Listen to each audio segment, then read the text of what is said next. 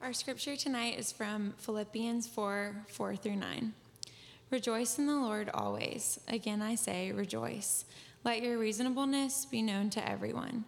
The Lord is at hand. Do not be anxious about anything, but in everything by prayer and supplication, with thanksgiving, let your requests be known to God. And the peace of God, which surpasses all understanding, will guard your hearts and your minds in Christ. Finally, brothers, whatever is true, whatever is honorable, whatever is just, whatever is pure, whatever is lovely, whatever is commendable, if there is any excellence, if there is anything worthy of praise, think about these things. What you have learned and received and heard and seen in me, practice these things, and the God of peace will be with you. This is the word of the Lord. Thanks, Jesse. Father, we are here gathered because of you, Lord. You call us here. We are responding because of your grace in our lives. And Father, I just pray that tonight you would speak through me, Holy Spirit, because my words alone have no power. But Lord, you are the God of power. You're the God of love. You're the God of goodness. And you are the one who can change us in the ways that we need to be changed and love us in the ways that we need to be loved. And so, Lord, we give ourselves, we give this time to you, ask that you would come and in the way that you do and melt cold hearts. And Lord, that you would restore the joy of our salvation. And Lord, for those in the room who do not know the joy of your salvation, Lord, I pray that you would visit that joy on them tonight. And Lord, we give you ourselves and everything here. In Jesus' name, amen. Welcome. I'm Matt Avery, pastor of Midtown West. If I haven't met you yet, would love to meet you. If you've got time after the service, come up and say hey. If you are just joining us, we are going through our study of Paul's letter to the Philippians, the study of joy, because in this letter he talks so much about joy.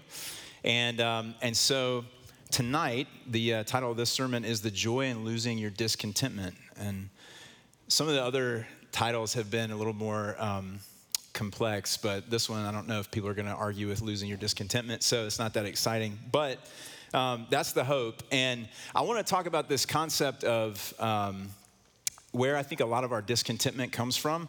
I read this book a while back called The Paradox of Choice. Have y'all ever heard or read that book? I'll save you the time and money. It's a great book, but here's the gist of it. Having some choice is good.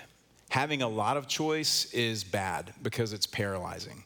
And it gives you the illusion that there's something perfect out there that you should be able to attain. But that's not often the case. And he gives this really great example of buying blue jeans. And he's an older guy, and he talks about, like, back in the day, he would go to buy blue jeans, and there was like two choices. You'd have like the stone wash and the regular wash. And now there's literally hundreds of choices of like all these different cuts and shades and colors and washes and everything. And he's like, now when I go in, I expect that there should be a pair of jeans that's perfect for me. And so I'm actually a lot of times more disappointed because I'm not finding perfection now because of all this choice. And so something I want to throw out to us is, I think if we really sat down and took our thoughts captive and we're honest, we would say that a lot of our requests are just asking for more. If I could have more choice, more autonomy, more knowledge, more power, that is how I'm going to be more content. And so as we've talked about every week, Paul is saying, no, that's actually not the case. Joy is found in losing. Joy is found in letting go of some of this stuff so that you can pick up something else. And I just want to throw this out to us so that we can all live in this reality together and agree with Paul that with the advent of the internet, there's infinite knowledge at our fingertips. But like that hasn't solved our problems. That hasn't made us happier. That hasn't really, because the problem is not with we don't have enough knowledge. It's we don't have the capacity to do with infinite knowledge what needs to be done in order to give us contentment. And so if you're still doubting this, think about, has Netflix and all of this like on-demand viewing enhanced your movie nights or taken away from your movie nights? Because if you're like me, now with this infinite choice, I actually spend an hour and a half trying to decide on what movie to watch. And then Lee's like, and we're done. It's time to go to bed. And we haven't started one. So just think about that as we move through this. And what I want to propose to us is this idea of the joy of losing our discontentment. It's maybe this is all about knowing fewer things, really important things, and knowing those things really well. Maybe that's where our contentment comes from instead of trying to know a lot of things. And so now we're going to jump into the passage here. And Paul's call to us tonight throughout this whole passage is to rejoice in the King. Rejoice in the King who is here. He says, rejoice in the Lord always. Again, I will say rejoice. Let your reasonableness be known to everyone. So Paul says that joy comes in focusing on someone other than ourselves. And he says that focusing on someone other than ourselves or focusing on ourselves in the context of a relationship with someone else. And that is our King, our Jesus. And he says that our contentment, our joy is something that is available to us at all times. Because in Christ, we're in this state of blessing. We're in this state of wholeness in Jesus. And that is always.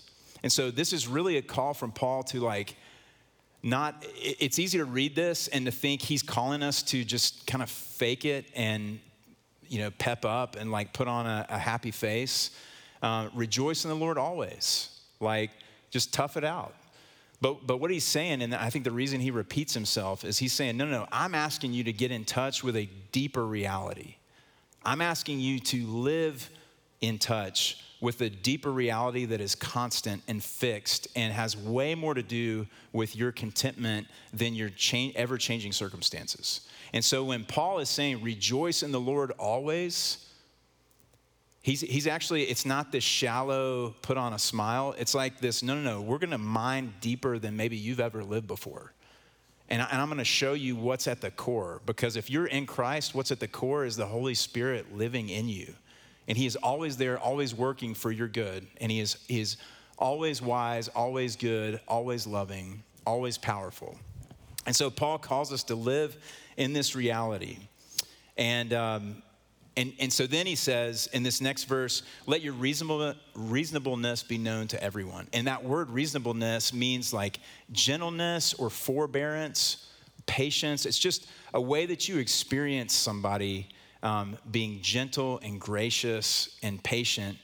And what Paul is saying is, this is kind of like the theme that the rest of our verses are going to flow out of. If you are living in this rejoicing in Christ, it is going to make you a reasonable person. It is going to make you more gentle. It's going to make you more gracious. Why? Because there's a difference when people are living in poverty from people living in an abundance. When you're living in poverty, when you are living out of this orphan mentality that everything is scarce and I've got to get mine, and if I'm not watching out for myself, nobody is, that's going to change how I live. And people are not going to experience my gentleness. They're not going to experience graciousness. They're not going to experience patience. They're going to experience something very different. But if you are a child of the King, like Paul is calling us to remember that we are, and you are connected, deeply connected to the King of the universe who has infinite resources and loves you and is always with you, then that's a very different life. And what's flowing out of you is gentleness and graciousness and patience, because I don't have to be first in line for everything. Because I'm not afraid of it running out. Because I'm connected to my King, who is the God who has a cattle on 1,000 hills, who doesn't need anything from me, who shows up always to bless and never to take. And that is going to change how we live. And so what we're going to look at is kind of the two parts of this question. How do we rejoice in the King? How do we rejoice in the presence of the King? And another way to ask that question is, how do we grow in Christ? That's what Paul's talking about. Everything that he talks about in this letter and every letter that he's written that's a part of our scripture is he's very concerned with our practical everyday life. These are not just these pie in the sky, ivory tower ideas, but he's bringing it down to the street. And he's saying, this theology, this understanding needs to change your life. And if you really get it, it will. And so the first part of this is believing that we are guarded by the King. And so Paul, continuing verse 5 through verse 7 here, says, the Lord is at hand. Do not be anxious about anything, but in everything, by prayer and supplication with thanksgiving, let your requests be made known to God. And the peace of God, which surpasses all understanding, will guard your hearts and your minds in Christ Jesus. So what does it mean that the Lord is at hand? That word has two meanings. It's nearness in time, but it's also nearness in proximity. And Paul is saying that the Lord is at hand in both contexts. And it's so deeply important for us to live out of that reality. Zephaniah 1:14 says, the great day of the Lord is near and hastening fast. The day that Jesus is going to return and put everything right is coming, and is coming quickly. And Paul says in 2 Corinthians 13:5, do you not realize this about yourselves, that Jesus Christ is in you? So the King of glory, the King of the universe, is both coming in all of his fullness and all of his goodness to put everything to rights for all eternity. And that day is approaching, and it's coming nearer and nearer. And he dwells not just near you, but within you. So the Lord is at hand. And Paul is saying that should and does change your experience of your everyday life. What is natural for me to believe is that my circumstances are at hand and that Jesus is very distant. And if I'm not careful, if I'm not taking thoughts captive, that is how I will live most of my days. Is that whatever is happening here, wherever the waters are getting stirred and troubled, that's what's dominating my mind. Because it's so easy to live in this place where I think my circumstances, like me policing my circumstances in my own understanding, in my own power, is where I'm so tempted to live most of my life. And Paul's saying, man, that will kill you. That will undo you. The reality is my circumstances are fleeting, and Jesus is at hand. And Paul says, in the context of this, do not be anxious about anything. And this word that he has for anxious is like anxious worry. It can mean like being torn apart. It's just ruminating on these things that bring you worry until it just tears your soul up. And he says, you don't have to feel like that about anything. Do not be anxious in anything. And that's what Jesus is saying in Luke 12. He says, which of you by being anxious can add a single hour to his span of life? If you cannot do such a small thing as that, why are you anxious about anything? And in effect, Jesus is saying, I want you to stop and take note of how little and how powerless you are. And if you cannot add a single hour to your life by all this spinning, all this churning, all this anxious worry that you are living out of, if you cannot even add a single hour to your life, like I would just stop and ask, like, what is this accomplishing for you? And to live in the reality that it's not accomplishing anything. It's actually us operating above our pay grade and getting crushed as a result of this. A story from my life that makes me cringe to think about it, that I feel like kind of puts this in a different context, is when I was younger, I was a Young Life leader, and I was always like the second guitar guy. I didn't know guitar well enough to like be the lead guitar player and singer for Young Life Club, but I was always the guy that could play like the 3 chords as long as somebody else was up there with me. And I was going to help out with like the leaders at this Young Life camp. And so my friend who was like leading the time of the leaders, leading the leadership meetings, she called me and she was like, hey, I remember you led worship for Young Life. Could you like lead worship with me for the leaders meetings? And I was like, yeah, because I really wanted to be a guy who could do that.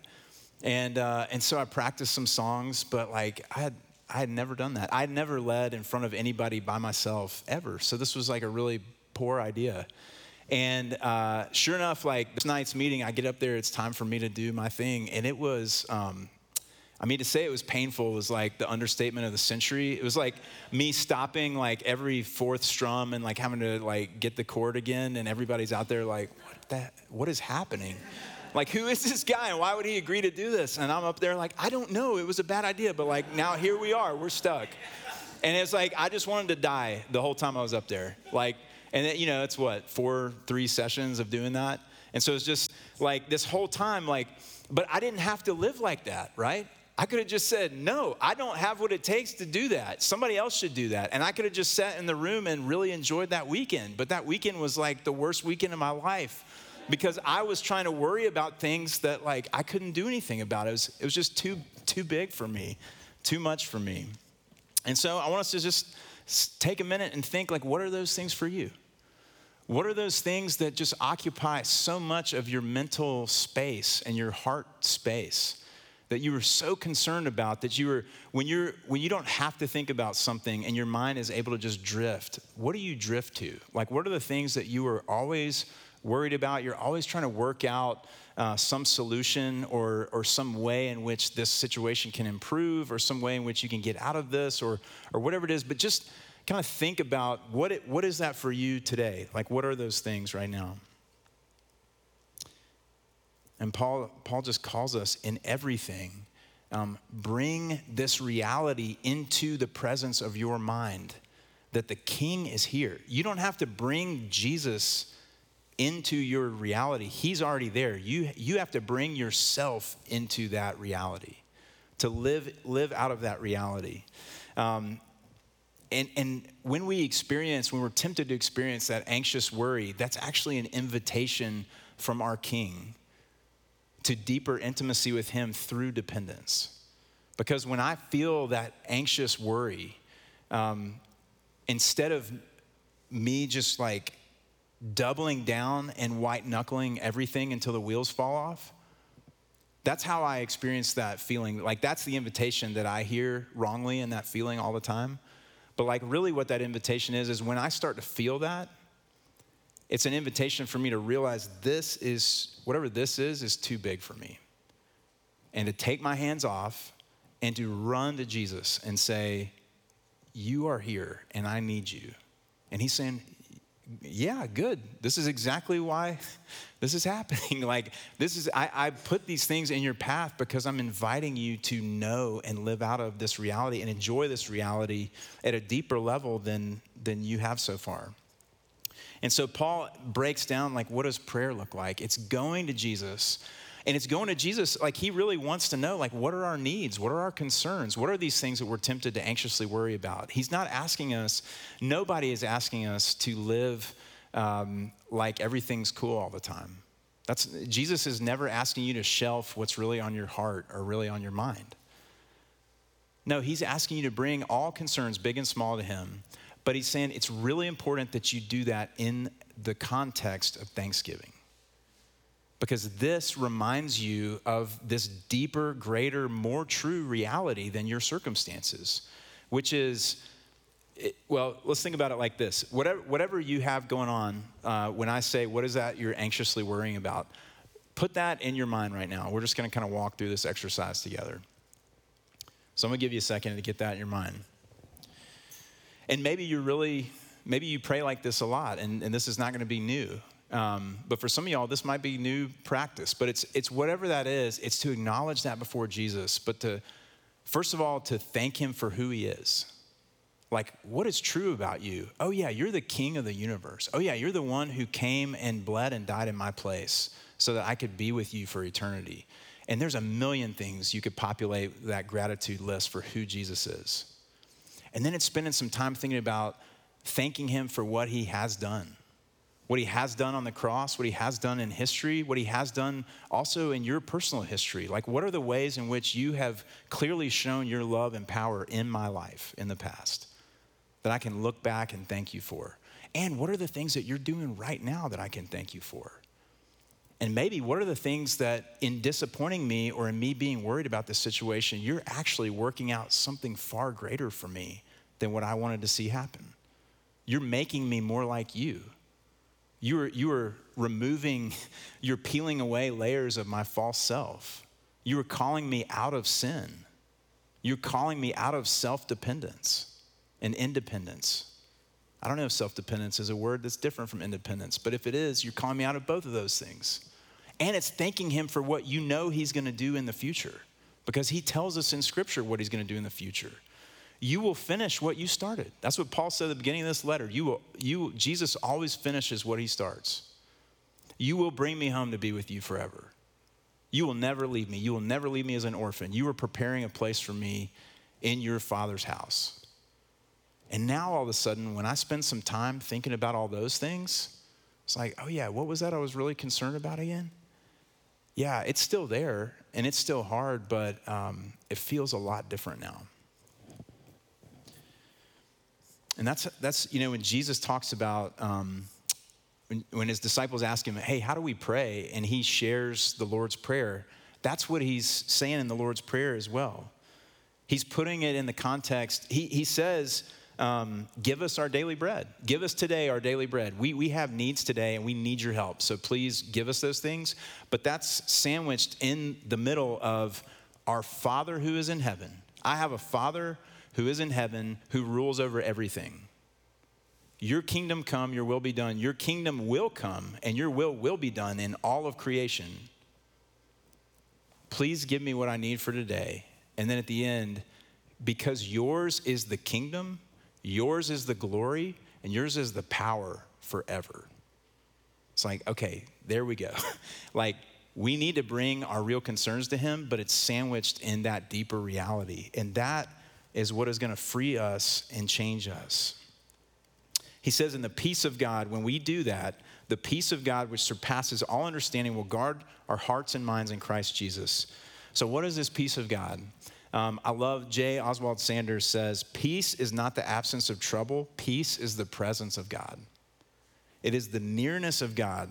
The peace of God is contentment in his loving, faithful presence in my life during any circumstance.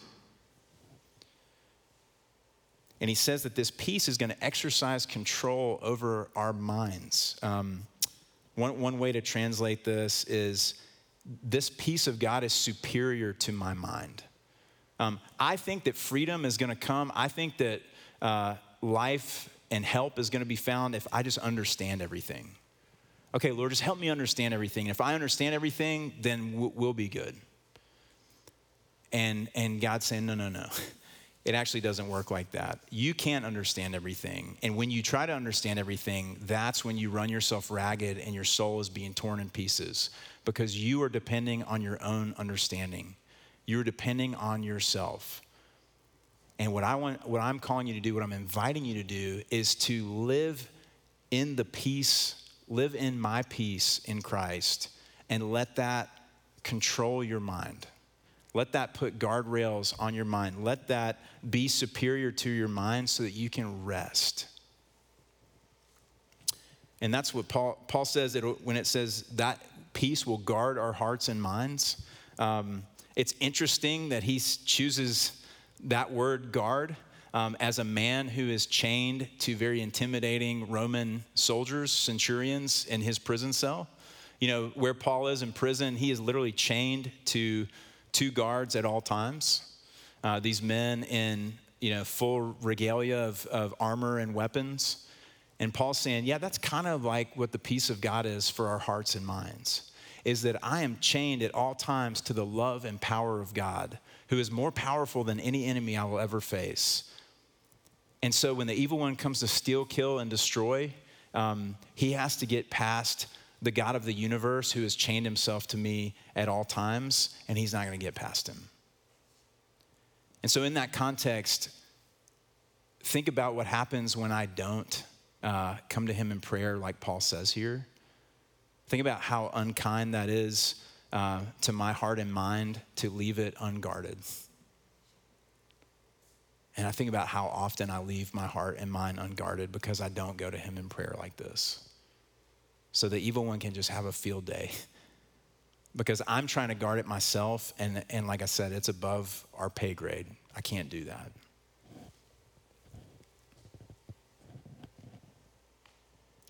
That's what Paul calls us to in 2 Corinthians 10:5, to take every thought captive to obey Christ. And he's saying, this is how you do it. You bring everything that is on your heart and mind to him in prayer and remember who he is. Remember who you're talking to. Claim the truth of who he is. Thank him. And as you thank him, as this truth pours out of your mouth, he will work in the power of his Holy Spirit and change you and change your experience of these circumstances. So that's this first part of how do we rejoice in the King. And the second part The first part is that we're being guarded by the King. And the second part is that we're continuing to grow in the King. And that's these verses 8 and 9 here in our passage. And what Paul's saying here is he asks us to think about all these things and then put them into practice. He's essentially saying, hey, okay, now that your mind actually has some free space, because when you don't do this, when you don't do what we just talked about, my mind can only be consumed and filled with all the things that are causing me anxious worry about my future, about the people I love, about everything, about all my circumstances that are always in flux, always changing, never safe. Even my circumstances that are good today, maybe they're not going to be good tomorrow. And so I cannot think about anyone else or anything else as long as that stuff is in there. And so he's saying, okay, now that is cleaned out, now you can actually grow. Now you can actually enjoy being in this relationship with this King of Kings who has saved you and freed you from this. And so what does this look like to grow? Well, it starts with thinking, remembering, considering, meditating on all of these things. What is true, what is lovely, what is right and just, because this is the life that Jesus is calling us into. And he's given us the power of the Holy Spirit to live in these ways. He's saying, spend time meditating on these things. You're not meditating on your anxious worry anymore. Now meditate on these things, and your heart and mind are going to follow after your thoughts. And then he says, but don't just stop there. Don't just meditate on these things. Put them into practice. And he makes really clear that these things that we're going to see and hear and receive and learn are largely going to come through other people.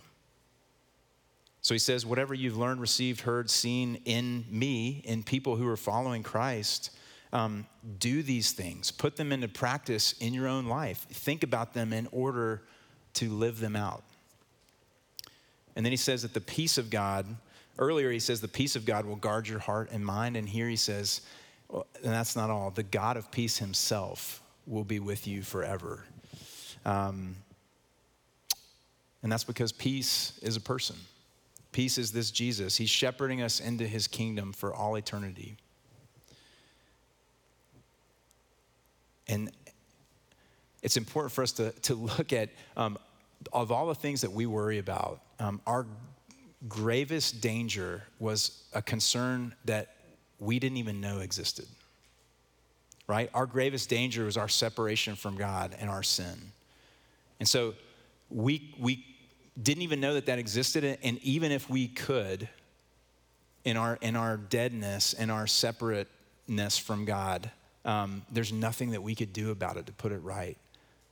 But before we even were able to think about it, our Jesus left everything and came and suffered and died in our place and purchased us back. And so all of, like, the thing that should be consuming our hearts and minds, he has put to peace before we could even stop and think about it. And they said, oh yeah, by the way, I've taken care of that for you.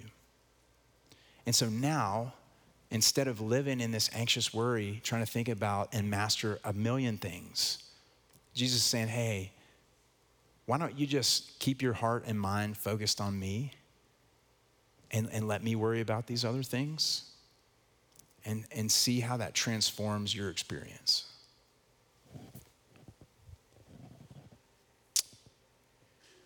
So I'm going to pray for us, and then we're going to do a little exercise. Father, thank you for your word. Thank you for this call. And thank you not just for calling us to rejoice, but showing us how, Lord.